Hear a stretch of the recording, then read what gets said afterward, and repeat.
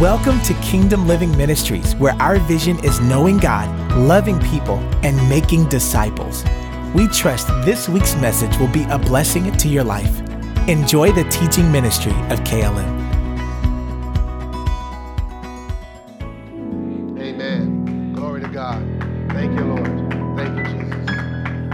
We're going to jump right into the Word of God. We're not doing an alpha right now, but we're going to jump right into the Word of God. Hallelujah. Glory to God. God is a good God. Amen. Amen. Let's just pray. I'm going to pray again. How many know that we should be a praying people? Amen. And so we're going to pray concerning the sermon in Jesus' name.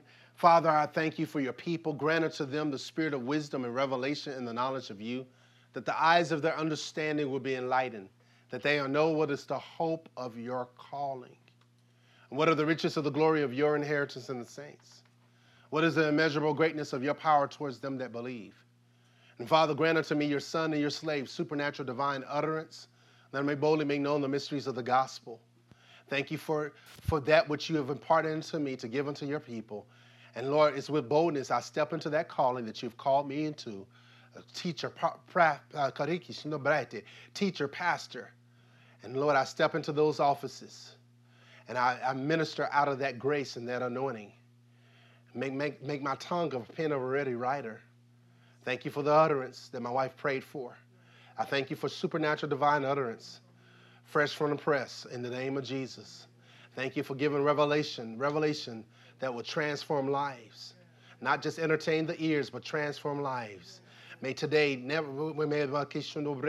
we never be the same from this moment on, Father. May the word of God transform us. May that word be received, the engrafted word of God, the implanted word that is able to save our souls, save our decisions, save our will. Oh, in the name of Jesus, I thank you for that word. That word will go forth. And Father, I thank you for that anointed word, that I'll not preach just out of mere knowledge, but as out of my spirit, man. Oh God, I speak as the oracles of God, Father, your mouthpiece. I'm your servant. I'm your vessel. A vessel of honor. Lord, I call myself a vessel of honor in your hands. And Master Potter, I pray that you'll use me. Use me. Make me usable for your glory, God. Make me usable. Come on, pray for me. Make me usable for your glory. So say, Lord, bless Pastor. Make him usable for your glory, God. Make me usable in your hands as the instrument of Christ today, as I do surgeries on the heart, as I speak the word that will change and transform, that will renew minds, Father. I thank you, Father. I thank you, Lord. Going into the operating room, Father, to speak that which the enemy has done. I'm masking the enemy, exposing the enemy in the name of Jesus. We thank you, Lord. We thank you, Lord. We praise you. And Lord, I thank you for delivering this church from every spirit of Jezebel.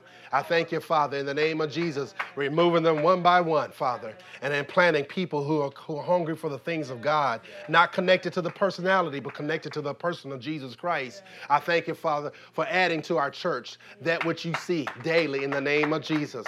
We thank you, Father, and thank you for delivering us from unreasonable and wicked men and strange women, and strange men, Father. Deliver us from that which has held churches back in the past. People who come to rob, people who come to suck the life out, but don't want to be planted in the name of Jesus. Oh, God, I thank you, God. I thank you, Father. I thank you, Lord. I praise you and I glorify you. I thank you for settling those who are unsure about their decision about joining. I thank you, Father, for confirming your word with signs and wonders. I thank you, Father, for moving on your words, even as the Holy Spirit did in Genesis. He moved upon the word of God as the word of God was spoken.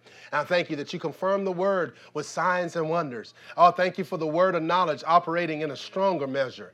Thank you for the word of wisdom operating in a stronger measure. The discerning of spirits in a stronger measure in the name of Jesus. The strongholds that have held your people in the times of past, they will be set free in the name of Jesus. That which they have borrowed from someone else, that soul tie, that which has been transferred to them shall be severed, shall be destroyed today because of the anointing. I thank you for that anointing. We just stepped into it, and we thank you, Lord, right now that you better lift up your hands and worship God. That glory is here. I thank you for that glory that was promised. Oh, the glory of the latter house. Oh, the latter house, the glory of the latter's house should be greater than that which is the former. I thank you, Father. We'll never be the same. We're meeting with you, Father. We're meeting with you. We're not meeting with a man. We're not meeting besides the man Christ Jesus. We meet with you. I thank you for a wow service. I thank you for a service filled with the Holy Ghost, Spirit-led and Spirit-filled. We won't go back to church as usual. We don't come to play church. We come to mean business with you in the name of Jesus. In the name of Jesus. In the name of Jesus. We come to mean business with you, God. You want to do more than what has been. Thank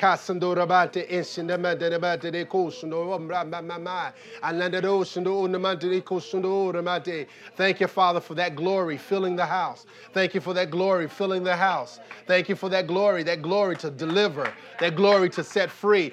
Even body cancer and diabetes go in Jesus' name. In the name of Jesus, arthritis go in Jesus' name. And that they teaching that the joints line up with the word of God, and that the ears open up in Jesus' name. Oh, the migraines go in Jesus' name. And that the deficiency of iron go in Jesus' name. And thank you, God. Thank you, God. Thank you, Lord. We praise you. We praise you, Jesus. Thank you, Lord. Thank you, Lord. Thank you. Back problems go in Jesus' name. In the name of Jesus. Lord, back problem, in the name of Jesus, go in Jesus' name. I curse you. Jesus bore their sicknesses and carried their pains. And it is with Jesus' stripes they are healed from the crown of their heads to the soles of their feet. I thank you for making them comfortable to hear the word, Father. That which has been uncomfortable in their bodies must go in Jesus' name. Jesus came and delivered us. You sent your word to heal us from all our diseases, God. All our dis-ease, discomfort in Jesus' name. In the name of Jesus, we praise you. We glorify you. Thank you, Lord. Thank you, Lord Jesus. Thank you, Lord Jesus. Fingers, in the name of Jesus. Anybody got struggles with fingers? Fingers. I want you to raise your hand if you struggle with your fingers. In Jesus' name, receive healing now in your fingers. And fingers, receive healing in your hands. In your fingers, in Jesus' name, may they line up with the word of God. Be healed in Jesus' name. Just say, I receive it in Jesus' name. I receive it in Jesus' name. Thank you, Lord. Thank you, God. Thank you, God. Praise you, Jesus. Praise you, Lord. Thank you, Lord. Thank you, Lord Jesus. It's a great day. It's a new day. And hallelujah. Hallelujah. Thank you, Lord. Thank you, Jesus. Praise you, Jesus. Thank you, Lord. Glory to God. Let's get right into this word. Thank you, Jesus. Thank you, Lord. We just praise you. We honor you this morning for the power of God. Today we're going to talk about, as you know, we're talking about unmasking Satan. Unmasking Satan.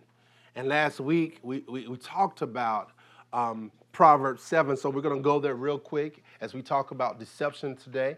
Go to Proverbs 7. I promised in the last sermon that I would talk about the strange woman. Let's look at this strange woman real quick. We don't have a lot of time before us. I feel the teacher inside of me coming up.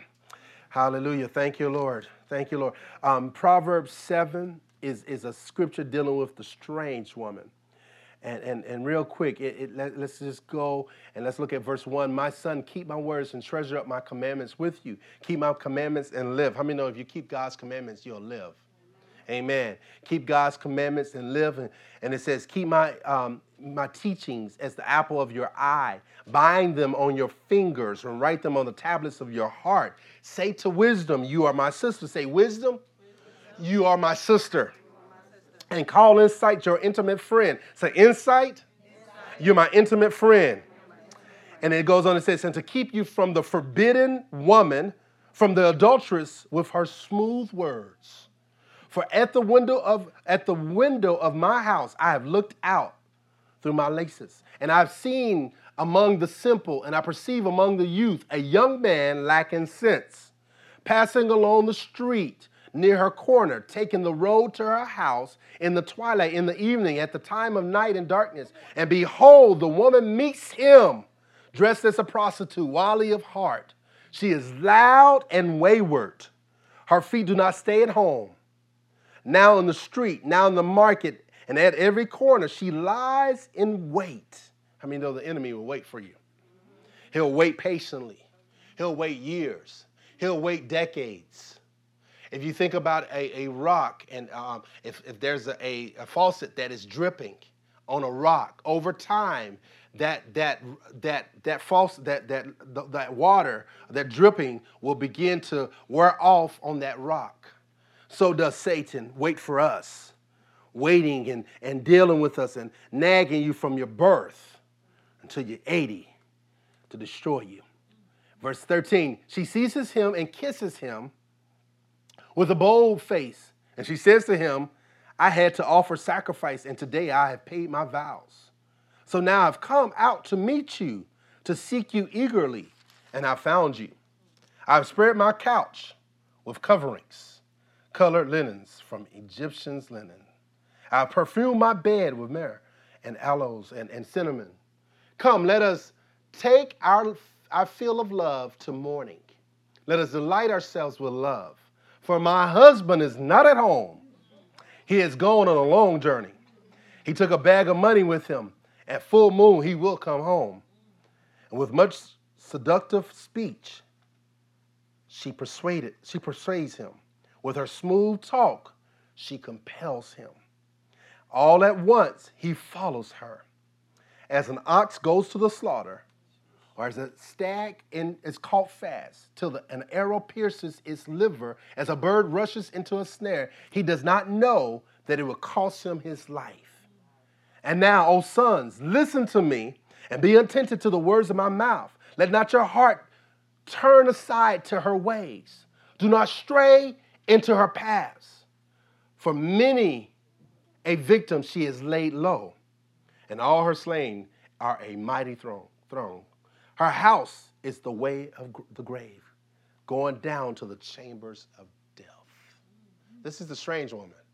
Often we hear about the Proverbs 31 woman, but Proverbs 7 talks about the strange woman. So you must pray to be delivered from her. And a strange woman can be in the form of a man. You must be aware there are people who don't have pure hearts and pure intentions. So you must run and you must flee like Joseph fled from Potiphar's wife. That's what I left off last week. So today we're going to talk about deception, the major weapon of Satan. Deception, a major weapon of Satan. So go with me to 2 Corinthians chapter 2, verse 11. 2 Corinthians chapter 2, verse 11. I prayed for about 7 hours for this service. I was praying and travailing 7 hours for this service.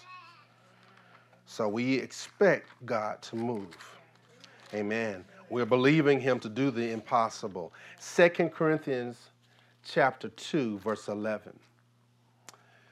It says this, so that we will not be outwitted by Satan, for we are not ignorant of his designs or his devices. Here, Paul is writing to a church that had just got finished dealing with a man who was involved in adultery, and he's talking about forgiving that man, and he talks about Satan not taking advantage, and so therefore we must not be ignorant of Satan's devices. And one of his devices is deception. Everybody say deception. I looked up the word deception in the dictionary. It means the practice of deceiving. That doesn't help, right? The fact or condition of being deceived. Okay, what is deception? Deceive, right? Something that deceives, whether by design or illusion. Okay, so I had to look up the word deceive. To deceive means to ensnare, to make a person believe what is not true, delude, mislead, to false, to betray, to while away, misrepresentation of facts by words, actions. To mislead is to cause to follow the wrong course or to err in conduct or action. Use of wiles and enticing words to deceive or mislead. So we see deception has to do with words. So words are very important, what we hear. And deception, this is PD's definition. I should write a dictionary. Deception is believing a lie. Believing a lie. It deception has been blindsided with false information. It keeps you from waiting or walking in the fullness of the light and the will of God. It's a major weapon of Satan. Satan is called deceiver. He deceives. So the objective of this message today is to unmask deception in the lives of God's people, to reveal the deceiver's deception. The thing about deception, you don't know that you've been deceived. You actually believe that you believe in the truth. How many of God's people have been deceived? Satan is a master deceiver. He's been studying humanity for 6,000 years. And you think that you can handle a being such as Satan, who is a terror, who has prepared a group of cohorts to deceive God's people. He deceived 1/3 of the angels in heaven, the perfect environment. That was the perfect environment. Heaven is where the presence of God is, right? And so the fullness of the presence of God, he was able to deceive 1/3 of the angels. Let's talk about the garden. The garden was also a perfect environment. And yet he was able to deceive Eve in that environment. And let's get a little closer. We have Judas, who walked with Jesus, did the miracles of Jesus, and yet Satan was able to deceive him. So just because you're in Jesus, or just because you're around the throne of God, doesn't exempt you from being deceived. One of the weapons of the enemy is to believe that you cannot be deceived. I'm going to give you a story right now. I remember being a teenager at the church that I grew up in, a deliverance church. And in that church, I remember going to the altar, and there was this wonderful woman of God. I believe her name is Terry. And I went to the altar, and I was just praying, crying out to God. And she came over and hugged me and began to pray in other tongues. And we must have been on the floor for about a good hour. Some of y'all would have walked out. But as a teenager, I remember her praying for me and praying for my mind. And she went to my dad and she says, I'm praying for the Lord to deliver him from deception. There's a deception in the future that's coming his way. And I'm praying for his deliverance. And many years later, about 3 years, I was in a delusional place where I was starting to believe a lie. It was among the theologians that I was taking information in. And in the midst of that, I began to believe something that wasn't true about God. And I believe that it was through her prayers and her intercession years before that I was able to walk out of it. Sometimes we pray, and we pray for the future. And the Spirit of God knows what's in the future. And this is why it's important to pray in the tongues. Because the Holy Spirit will go before you and shape your destiny. I heard my Pastor Dave Roberson say this. He says, God is the creator of your destiny, and yet we are the masters of it. And so we have a responsibility whether or not we continue to walk in deception. I got some questions for you. What is Satan deceiving you today with? Has he deceived you in believing that you don't need to attend church? Has he deceived you in not honoring the Lord with the full tithes and giving of offerings? Has he deceived you in a sin that you are entangled in? Has he deceived you into legalism? Legalism is dependence on the moral law rather than faith in Christ. Believing your works will make you righteous before God. That's what legalism is. What you wear, because you don't smoke, because you don't use profanity, that doesn't make you righteous before God. So either he has some saints in legalism, and the other extreme is hyper grace. You can put that definition up if you have it. He's deceived many into hyper grace. And the term hyper grace simply means to describe a new wave of teaching that emphasizes the grace of God to the exclusion of other vital teachings such as repentance and confession of sins. Hyper grace teachers maintain that all sin, past, present, and future, has already been forgiven, so there is no need for the believer to repent and to confess their sins. The hyper grace teaching says that when God looks at us, he sees only a holy and righteous people. The conclusion of hyper grace teaching is that we are not bound by Jesus' teaching, even as we are not under the law. That believers are not responsible for their sins. That anyone who disagrees is really a legalist. In short, hyper grace teachers pervert the grace of our God into a license of immorality and flirt with being anti-law. How many know that he's the God of grace, but he's the God of the law? The whole Christ. Preachers of hyper grace doctrine discount the Old Testament and the Ten Commandments as being irrelevant and as New Testament believers. They even teach that Jesus' words spoken before his resurrection, a part of the Old Covenant, are no longer applicable to the born-again believer. Hyper grace.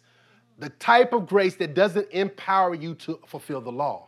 But the grace of God empowers you, doesn't free you from the law, but empowers you to walk in it. Glory to God. He is also, has he deceived you with the hellish theology that some are chosen for heaven and others are chosen for eternal punishment? Has he deceived you in believing that you can't forfeit your salvation and miss heaven?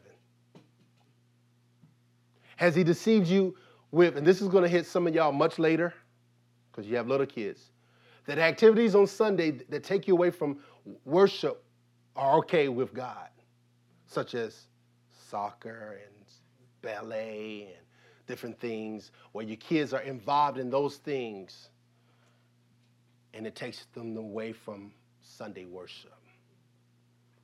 We have destined into or about to enroll them into a basketball league, and one of the things is they play games on Sunday. I said he won't be playing on Sunday, at least not during church hours.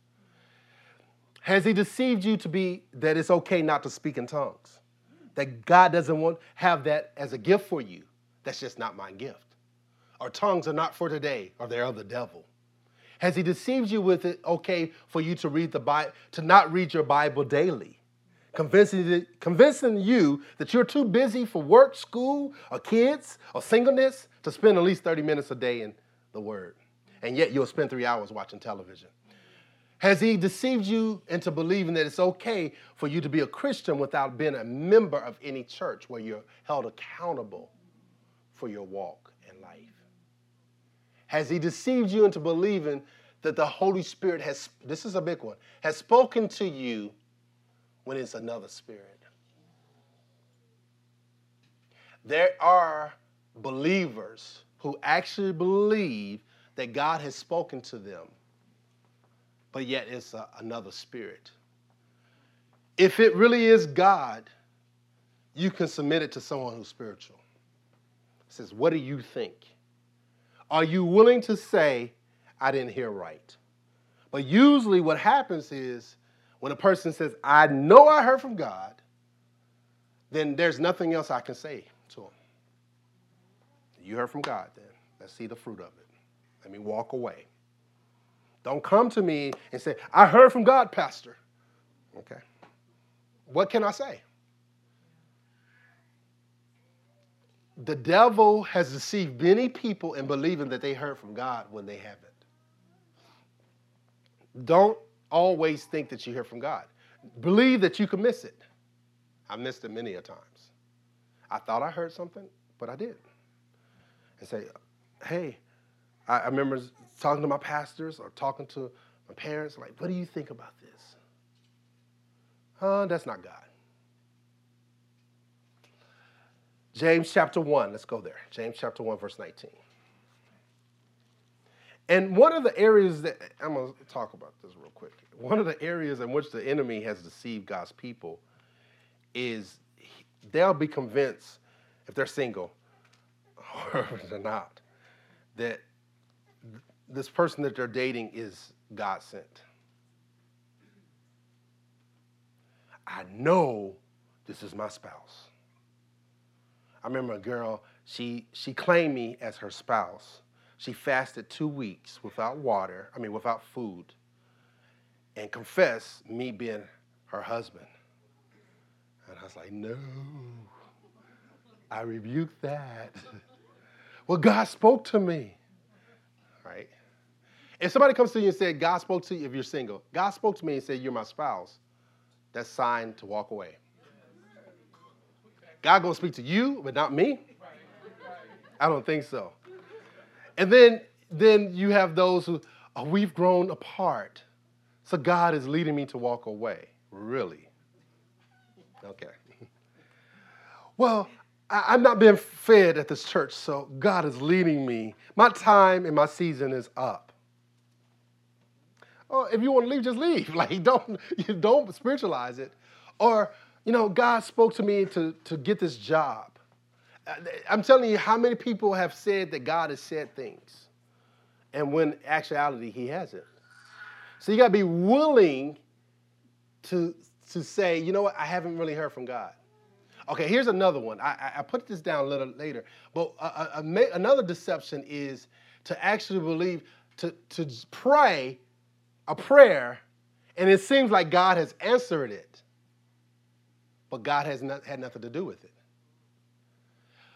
God, if you want me to have this car payment of this car, may they approve of my credit and give me the car. And you go in and they approve you for the car, but then you can't afford the car payments. So God had nothing to do with that. And yet you're convinced that God answered that prayer. Is it possible that we can pray a prayer that Satan make things happen?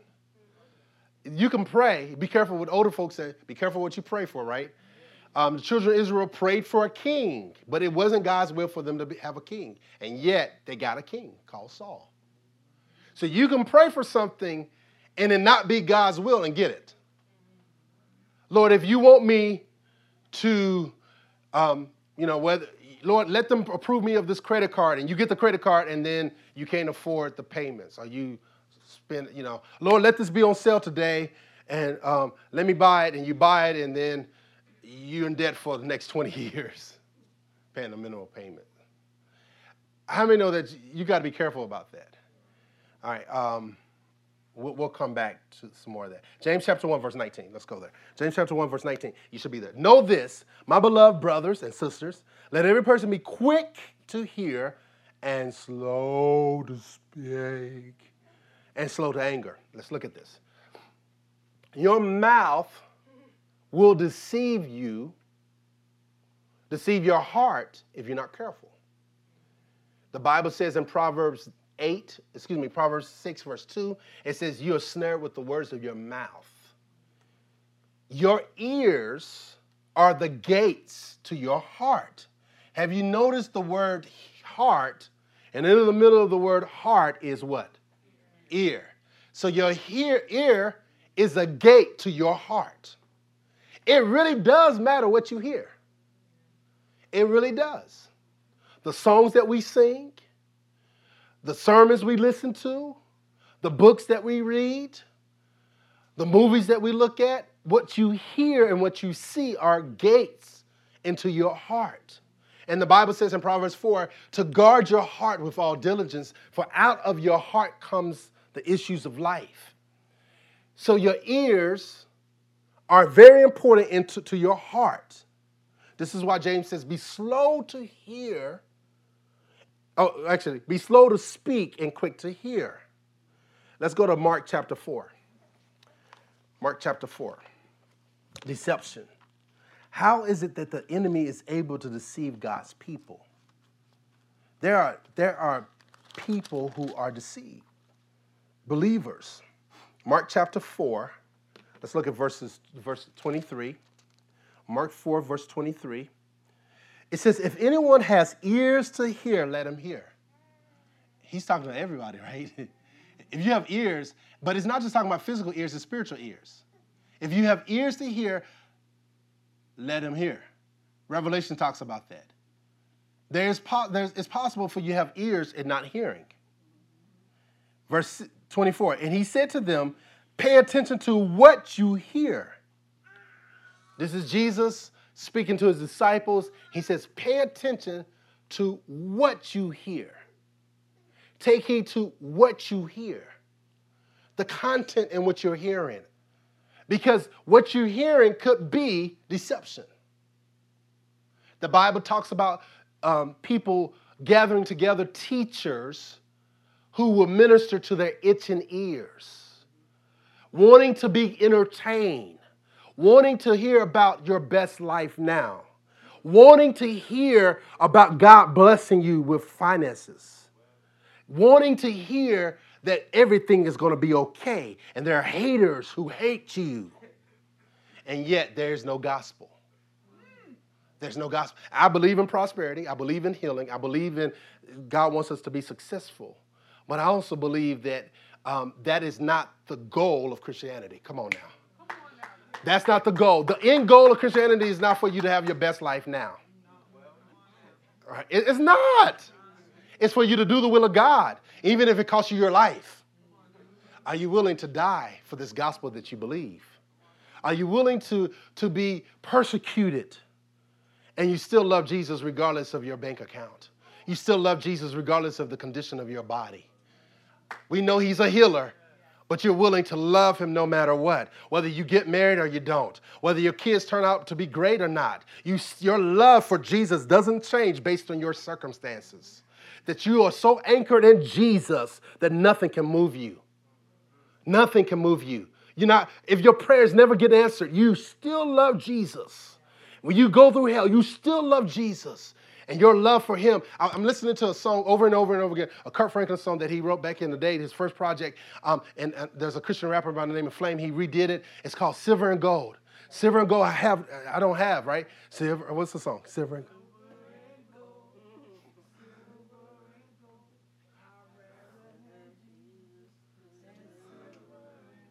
Amen. And so, that's a choir. So the goal is, if I don't have silver and gold, it's okay. If God doesn't make me a millionaire, I'm okay with that, right?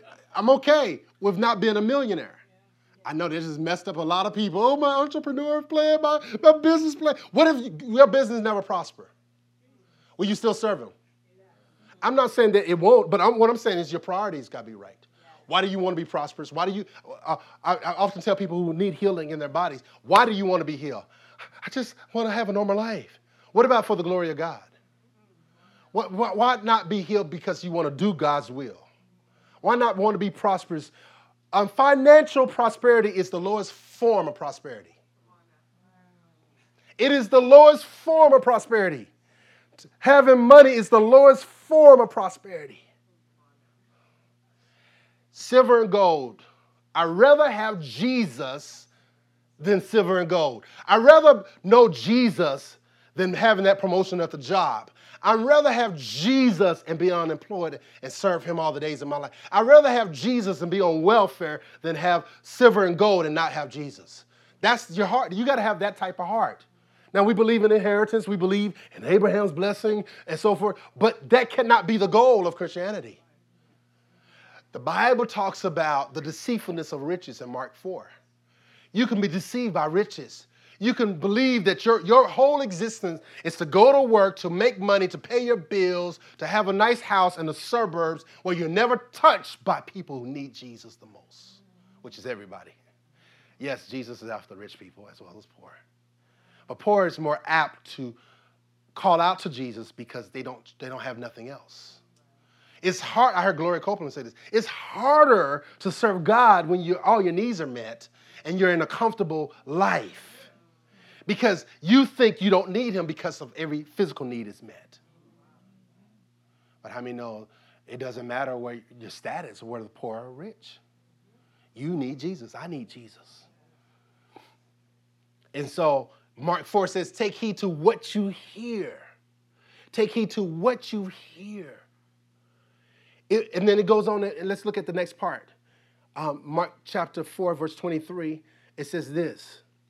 It says, and he said to them, pay attention to what you hear. With the measure you use, it will be measured to you, and still more will be added to you. For the one who has, more will be given. From the one who has not, even what he has will be taken away. It doesn't seem fair, right? It says, pay attention to what you hear. With the measure you use, it will be measured to you. And still, in other words, the value you put on what you are hearing, you'll be added more to it. If you value what I'm saying, God will add to it. If you don't, what you do have will be taken away. So you got to value what you hear. If you don't value in what you're hearing, what you have will be taken away from you. Satan will steal that word from you. So put a value on what you're hearing if it's God's word. Let's go to Proverbs real quick. Proverbs chapter 1, verse 5. I'm reading King James. Proverbs chapter 1, verse 5. When you got it, say, I got it. One person say, I got it. Proverbs chapter 1, verse 5. Here we go. It says this, a wise man will hear and what? Increase in learning. Will increase learning. And a man of understanding shall attain unto wise counsel. A wise man will hear and increase in learning. A foolish man will hear and not increase in learning, because what he did hear, he did not value. Therefore, what he heard will be taken away from him. Are you with me? Yes. And so you must value what you hear, specifically God's word. What you take heed to what you hear. Pay attention to what you hear. Make sure. Go back and study it. This is why we got SoundCloud, Spotify, and all the Google Play, whatever. It's so that you can go back and listen to it again and again. I've listened to the sermon from last week 4 times, and I preached it. And I got blessed, and I realized what I messed up. But go back and listen to it. Feed your faith. Renew your mind. One of the deceptions of the enemy is because you heard it once means that you believe that you got it. And if you're a teacher, you know, as a teacher, repetition is the greatest teacher. Hearing it again and again and again and again and again, because as you hear it, it builds like a cement in your life. This is why children need to hear stuff again and again. We think because we heard it once, we got it. That's a deception. You got to hear it again and again. Notice that faith doesn't come from having heard. It comes from hearing, present tense. Again and again, Christ the healer, Christ the deliverer, Christ the baptizer in the Holy Spirit, Christ the healer, Christ the Savior.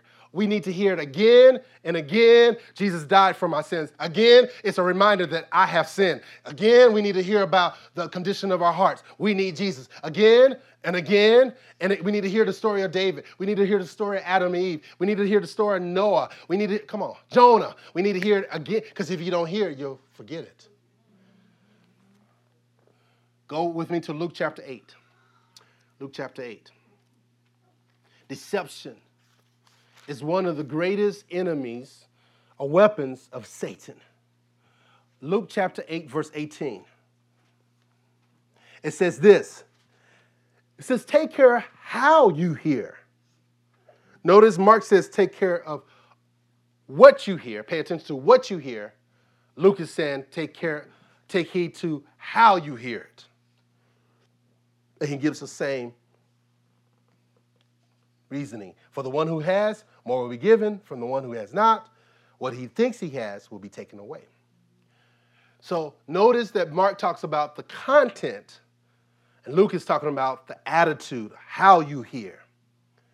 Do you listen with the intention to obey? God does not repeat himself for nothing. God does not say something for nothing. He says things for a purpose. God is a God of purpose. Say that God is a God of purpose.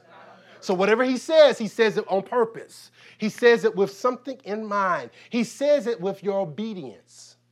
He's after your obedience, which is your worship. Amen. So he does not say things to get to entertain us, but he says them with something in mind. So how you hear is important. Now go back to James chapter 1. James chapter 1. We're talking about deception a major weapon of Satan, to believe a lie. There are a lot of self-deceived Christians believing they can get everything they want or need from them and Jesus alone. I don't need a local church. I don't need a pastor. I don't need a teacher. I can do whatever I want. I can live a life just my relationship. There's people promoting relationship over religion, and I get what they're saying. I have a relationship. Well, so does the sinner with the Creator. It's not enough to just have a relationship. You got to have a fellowship. James chapter 1, let's look at verse 21 or 20. For the anger of man does not produce the righteousness of God.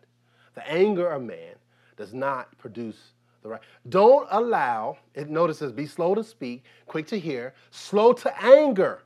You're not to allow your anger to get the best of you. Don't allow anger to be what the enemy uses to deceive you into hating or getting offended. Anger is a powerful emotion. Don't allow anger to control your life. Notice the evil spirit will cause you to be angry, and the Holy Spirit will go after the fruit of the recreated spirit with self-control. Anger will allow you to be out of control, and self-control will cause you to be in control. The Bible talks about when you're dealing with someone who has an angry spirit, it says, in other words, it says, a soft answer will turn away the wrath of man. So respond out of control. Don't react, respond. So the argument, okay. Well, where is this getting us? You control the temperature of that conversation. It's called emotional intelligence. Well, you control your emotions and the emotions of others around you. I'm not going to yield to that spirit of anger on you. And somebody goes off and in your face, walk away, or says, you're not going to talk to me that way. Deal with that. That alone is louder than them yelling at you. Don't allow someone to get a reaction out of you. Respond with the love of God.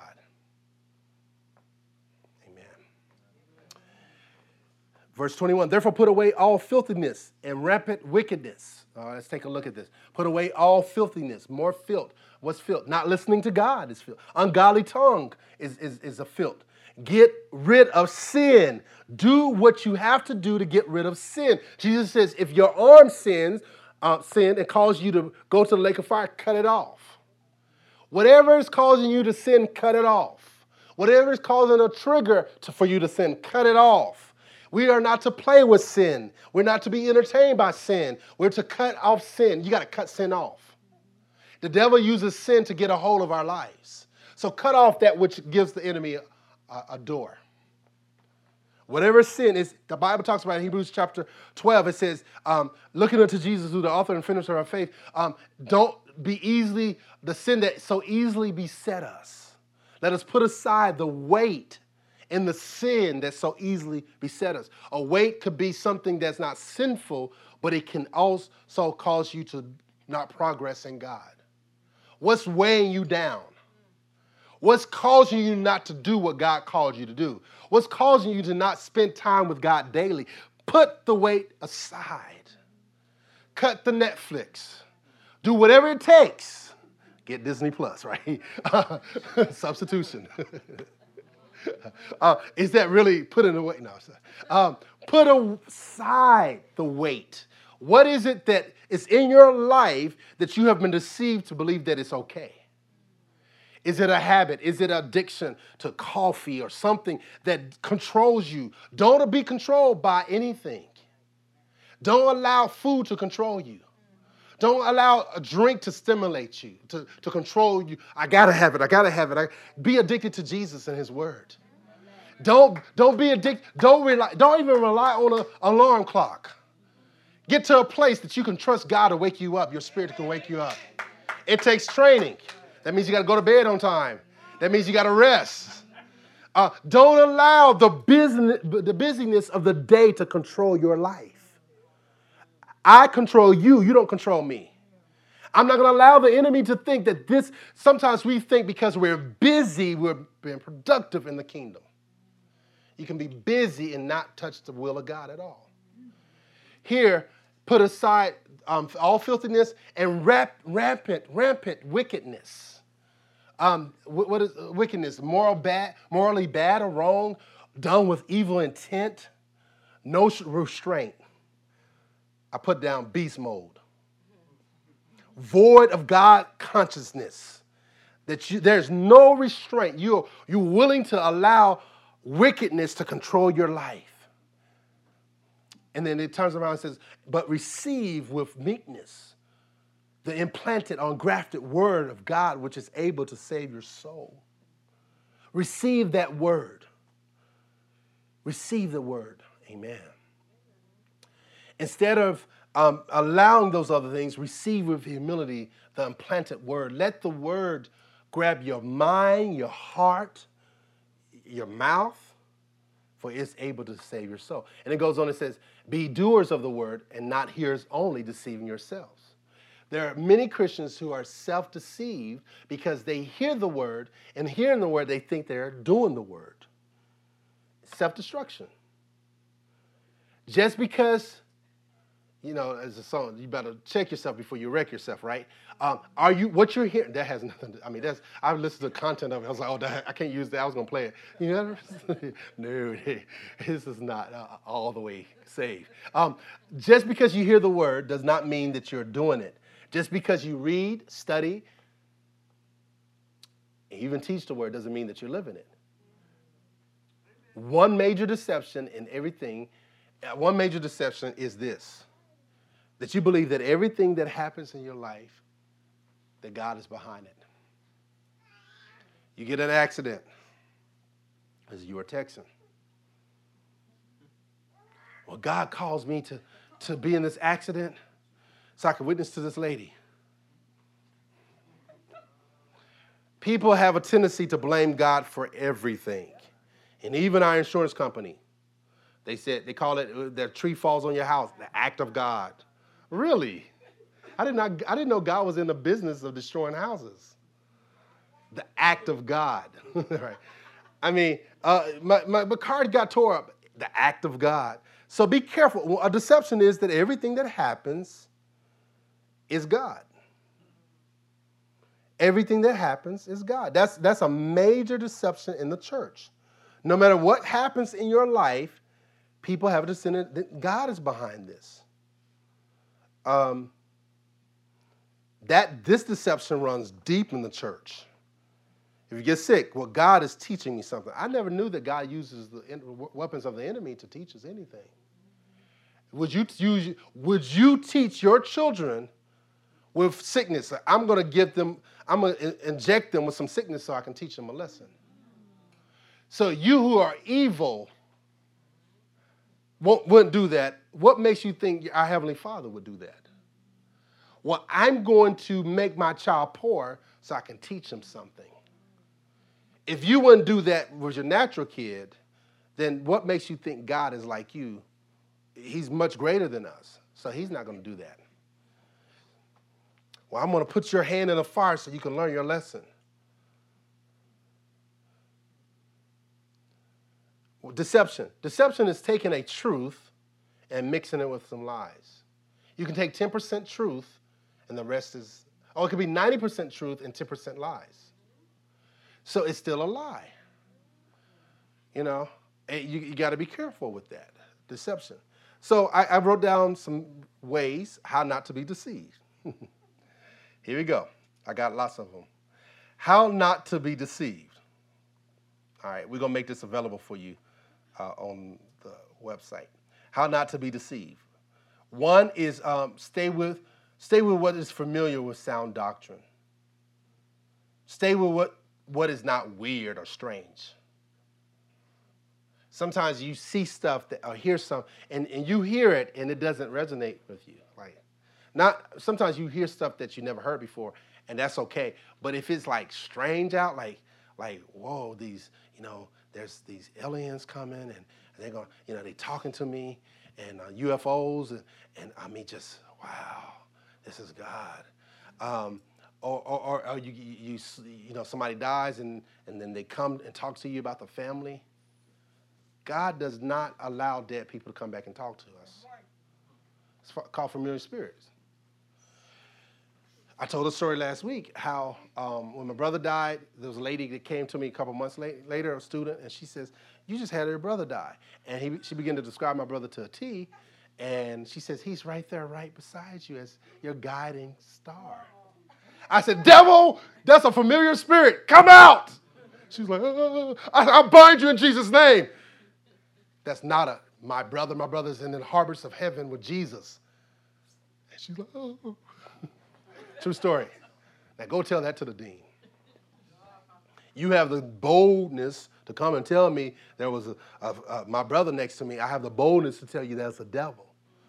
And I never forget there was an older man in my classroom, and he was trying to have a threesome with two young ladies. And I told him, I said, right there in the class, I said, "You have the spirit of lust." I do. I said, "I believe in the power of God to set you free. You want to be set free?" I do. I said, "Everybody, Muslims and all," I said, "Everybody stretch your hands to this man right now." And I began to bind the devil. I said, "In the name of Jesus, I bind this tormented devil that's on this older gentleman. He's supposed to be a father figure who wants to pervert, who has the spirit of perversion. I command him to go in Jesus' name." I feel better. True story. They were stretching their hands out. They didn't know what they were doing. I said, "Everybody stretch your hands out to Mr. So-and-so." So how not to be dizzy? Stay with what is familiar, with sound doctrine.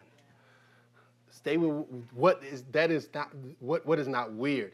Now, if you come from a church that don't believe in deliverance and healing and tongues, and so that might be strange to you, right? But you can see that in the Bible, right? You can see tongues, deliverance in the Bible. And so we believe in the power of God to set people free.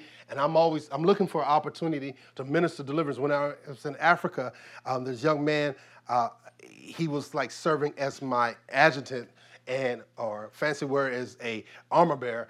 And so he came and he didn't know about tongues. So I told him about tongues, and he says, "I want to receive the ability to speak in tongues."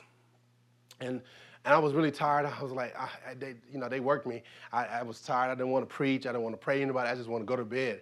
And he wanted to stay up talking about tongues.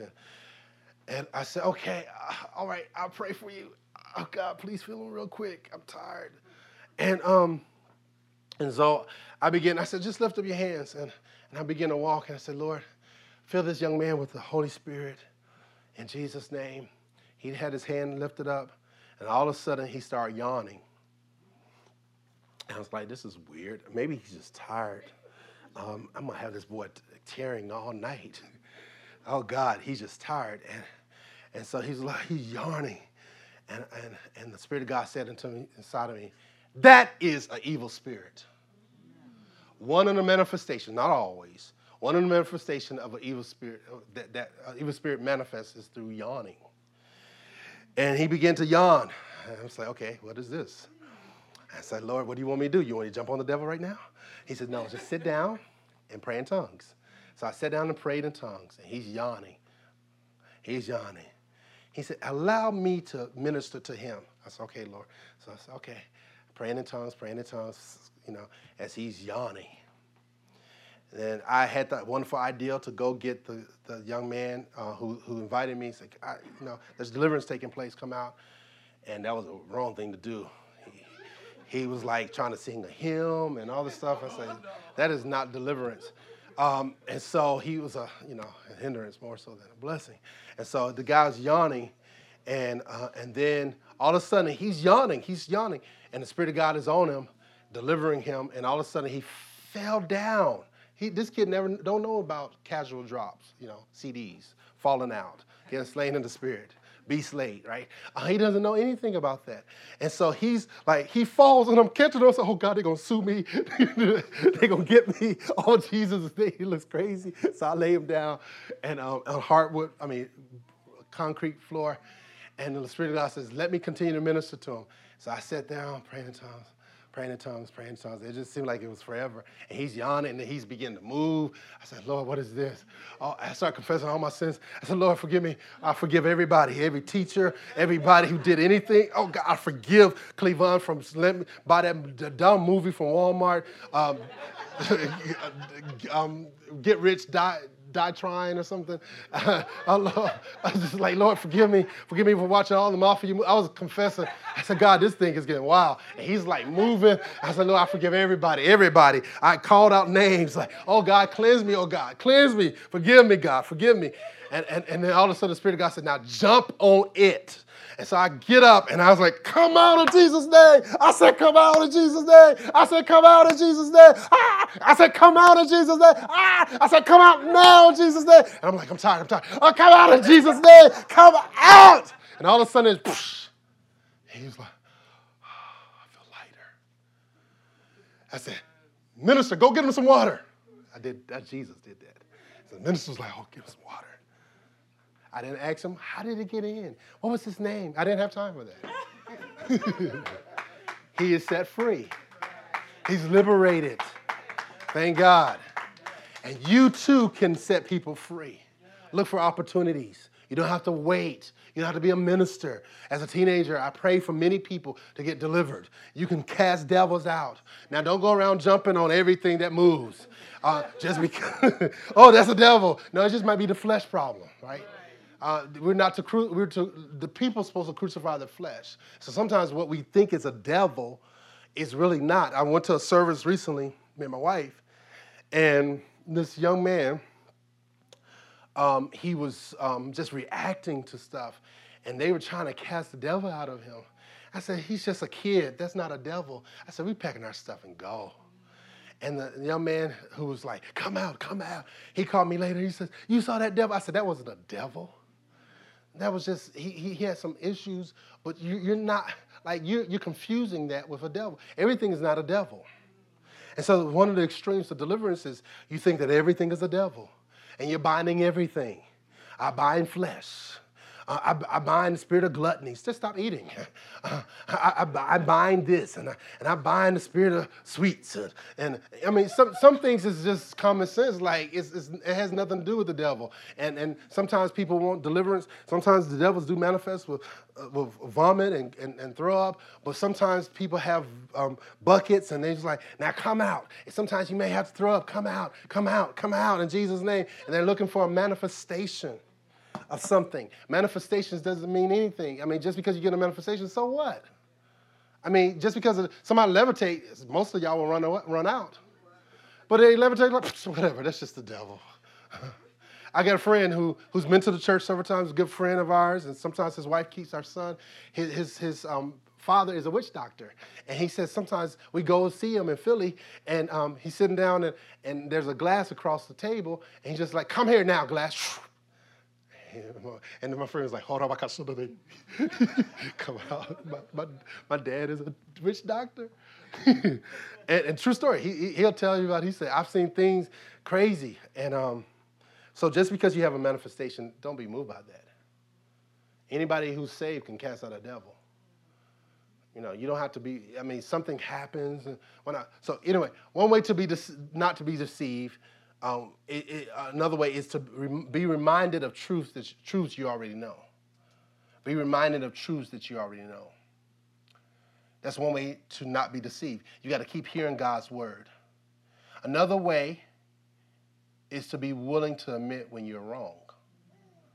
I think sometimes people just don't want to admit when they're wrong, and it hardens their hearts each time. You're willing to say, hey, I didn't get this right. I misunderstood something. Be willing to admit when you're wrong. The next is don't think all you know that there is all to know. Don't think just because you haven't experienced it doesn't mean that it's not God or it's God. So don't think all you know there is all to know. And another way to not be deceived, you got to resist pride.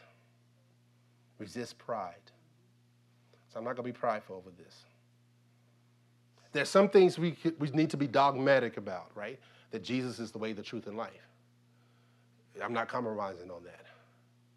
Heaven is for those who are saved. Jesus died and shed his blood. But other things you don't have to compromise. You don't have to be dogmatic about. The next one is be willing to hear what you don't want to hear. Be willing to hear what you don't want to hear. Be willing to hear what you don't want to hear. Deception has a way of creeping in. It's subtle. And you believe something that is a lie through words. You want to believe that this person has good intentions, but in your spirit, something is not right. Holy Spirit will say, something's wrong, something's wrong, something's not right, something's not right, something's not right. And each time you override that, that voice gets silenced. You stop hearing that voice. If you sense something isn't right, it's best to go with that. Be willing to hear what you don't want to hear. If God reveals something to you about somebody, be willing to hear that about that person. That went over really well. This is a good one. Examine everything you believe in light of the word. What is it that you believe about God? Could it be that you have misinformation about God? Well, I just don't believe that he's like that. I just don't believe God will send people to hell. Oh, really? I just don't believe God would kill people. And now it's in Safari, right? I just believe God loves everybody. True. God will not allow me to go to hell. Watch him. God, I can still do my thing and make it in. Don't you be deceived. You can't do your own thing and get into heaven. You can't. I got grace, and I said a prayer. Saying a prayer doesn't make you a Christian. So you can say the right things. I know drug dealers. I know of drug dealers who pay tithes. So paying tithes don't get you into heaven. Coming to church don't get you to heaven. Reading the Bible don't get you to heaven. Examine what you believe in light of Scripture and be willing to change. Says, I thought this was right, but I don't think right about God. All right. Rely upon the anointing inside. Let's go to 1 John chapter 2. Time is almost up. 1 John chapter 2. I'll read that out King James. It's a little bit better. 1 John chapter 2. 1 John chapter 2, verse 20. 1 John chapter 2, verse 20 simply says this. It says, but you have an unction or anointing from the Holy One, and you know all things. Well, how is it that you know all things? Well, in other words, the Holy Spirit, and it goes on and says this. Let's continue. It says, I have, let's look at verse 18. Let's start with verse 18.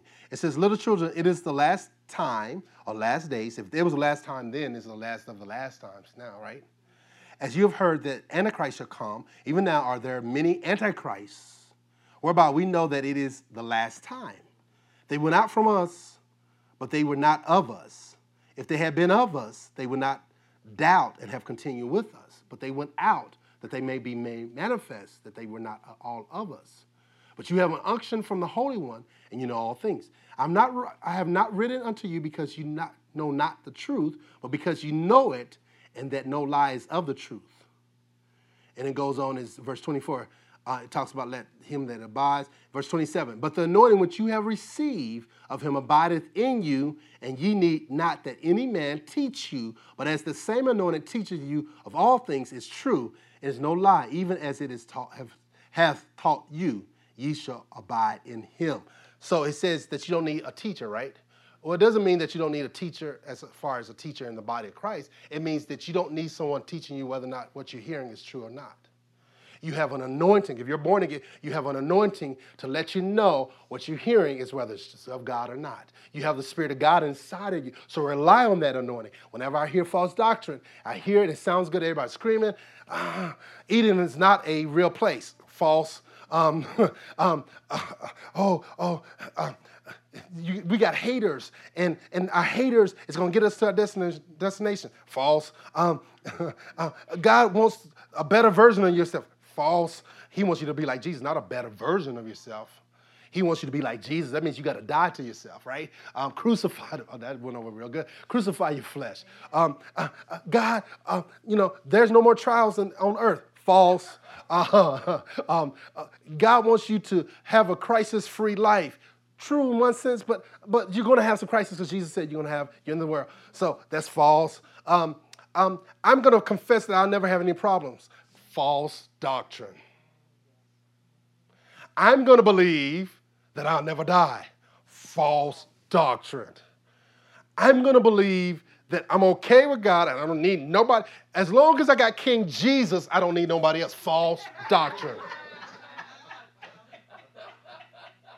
That's false. You need somebody else. God designed weakness in the sense of you being weak that you need somebody else. You're not going to make it without anybody else. You need a church. It takes a village to raise a kid, right?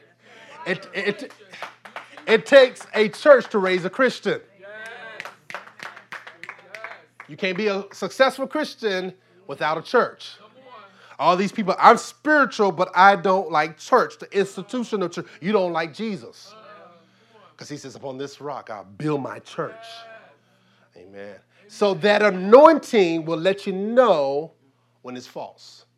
Well, you can't go to heaven without speaking in tongues. False. Well, there is no Trinity. False. Jesus really isn't coming back. False. There's different gospels, the gospel of Jesus and the gospel of the kingdom. False. Listen, I'm telling you, it's subtle. There is a doctrine that says that there's a gospel of the kingdom separated from the gospel of Jesus Christ. Yeah. Someone I admire taught that. And I'm telling you, that's the falseness. Love the man, love his earlier teachings, but when he started teaching that, I said, oh no, that's not of God. I'll walk away. You don't trust your favorite teachers. Don't trust me if what I say is not in that word. I said, Pastor, I love you, but I don't see it in the word.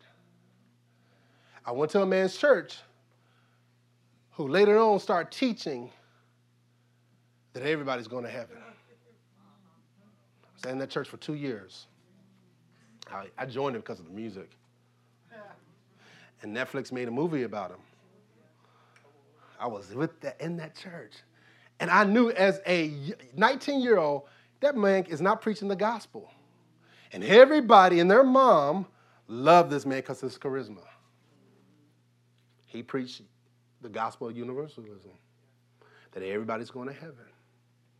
And he would get up and everything was prophetic. And I said, where's the Bible? Where's the Bible? And I was like, Lord, I love this music. And you can love music, gospel music, and Christian. I had never heard a band in a church like this. And I'm like, oh God, this is so awesome. Like I wanted to, it was great. It was like, but then he preached. I was like, oh, it's horrible. It's horrible. But I love the music. The music is so good, Lord. And there's no one in the world that I know of singing like this. I mean, you don't join the church because of the music. They can sound horrible, but if they preach the truth, you need to stay there. Now, it's wonderful to have both, right? Thank God for our music. Amen. Come on. All right, real quick. Another way to not be deceived is not holding on to traditions. The Bible says the traditions of men make the word of God ineffective. Don't hold on to your old tradition.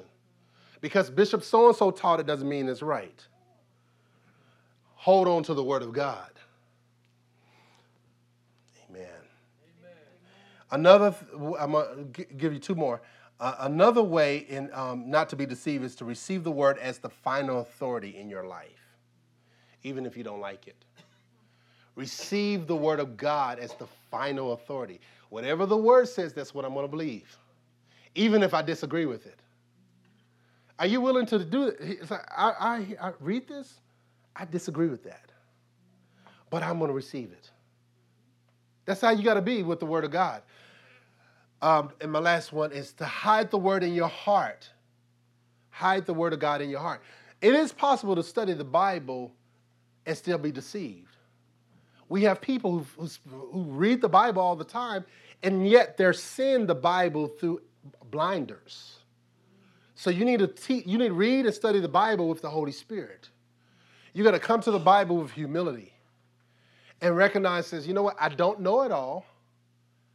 And maybe that's why you need other teachers, right? Because if all you need is a Bible and the Holy Spirit, then what's the use of coming to church, right? So don't trust that all you need is yourself and the Holy Spirit. You are not that smart. Me and the Bible and the Holy Spirit, we got this. Those people are off. They're off. Like they're off. They have no community to keep them in check. Church, being part of church will keep you in check. Like, wait a minute, what you doing is off.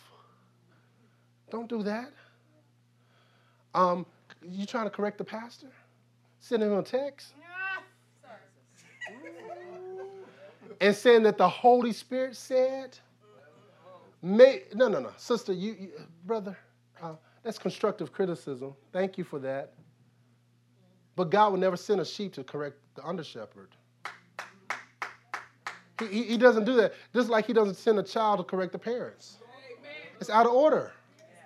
It's out of order. Like, God is not a God of, he's a God of order and decency. And so if a pastor is wrong, why would God send a sheep? God will send other pastors. If that pastor is connected, like I'm connected with other pastors and other organizations. There's an organization I'm ordained through, and they check my belief every year. I have to check, do I believe that Jesus is the way, the truth? Check. Do I believe in speaking in tongues is of the Bible? And check. Do I believe in water baptism in the name of the Father, Son? Check. And there's a person that from that organization that I'm ordained through will call me once a month to check on and say, what are you teaching? Are you with me? We got checks and balances, right? Amen. And so God will not send a sheep to correct the pastor. Mm-hmm. And I was mad when I got the text at 10 o'clock at night while I was at work, on my way to work. I didn't respond to 3 hours later. I said, Sister, thank you for your advice, your constructive criticism, but I got to flow in what our God has called me to. Amen. And did not hear anything else from her. Amen. And I blocked them. You will not text me anymore. You will not have access to me anymore. If you're that familiar with me, thinking you can control me, I don't think so. I'll cast the devil out of you in a minute. Hide the word of God in your heart and check it to see what you believe, pastor, leaders, ministers. What do you think about this? This is what I believe about this. I think see, you don't go and say, I got a revelation from God. Say, I think I got a revelation. I submit it to you. Amen. This is how not to be deceived. Father, I thank you. I thank you, Father. Thank you for the anointing inside of us. That anointing protects us from deception. Just raise your hands, please. Father, let's thank God for that anointing. Thank you that anointing is increasing in our lives, that we know the truth. We know all things. Not that we know everything, but we know the truth from error. Say, I know the truth from error. So when I hear something, I check with the Holy Spirit within and the Bible before me. I thank you, Lord. I praise you. Let's just praise God for that. Praise you, Lord. Invite God to come in and show you where there's deception. Lord, come on, just raise your hand. Lord, I thank you. We invite you. Come on, just praise something similar to it. We invite you to come in and to shed light where there's darkness, where we believe the lie. God, we leave the lie for the truth. We don't suppress the truth, but we embrace it. Come on, you need to pray that. Lord, I embrace the truth. I come to you as a child, and Lord, I receive with humility that which is good for me. Chastise me. Come on, chastise me. Correct me. Rebuke me. Cause where there's darkness, where there to be light. Lord, show me the truth. Help me to walk in the truth, God. Oh, Lord, I'm willing to exchange my ideology of you for the truth. And God, I give up my feelings for the faith. I give up my feelings for the faith. I give my lie up for the truth. Oh, Lord, I don't believe the lie. I believe the truth. I believe the truth, Father. I thank you for that anointing. I thank you for that anointing in the name of Jesus. Thank you, Lord. I praise you, Jesus. I praise you, Jesus.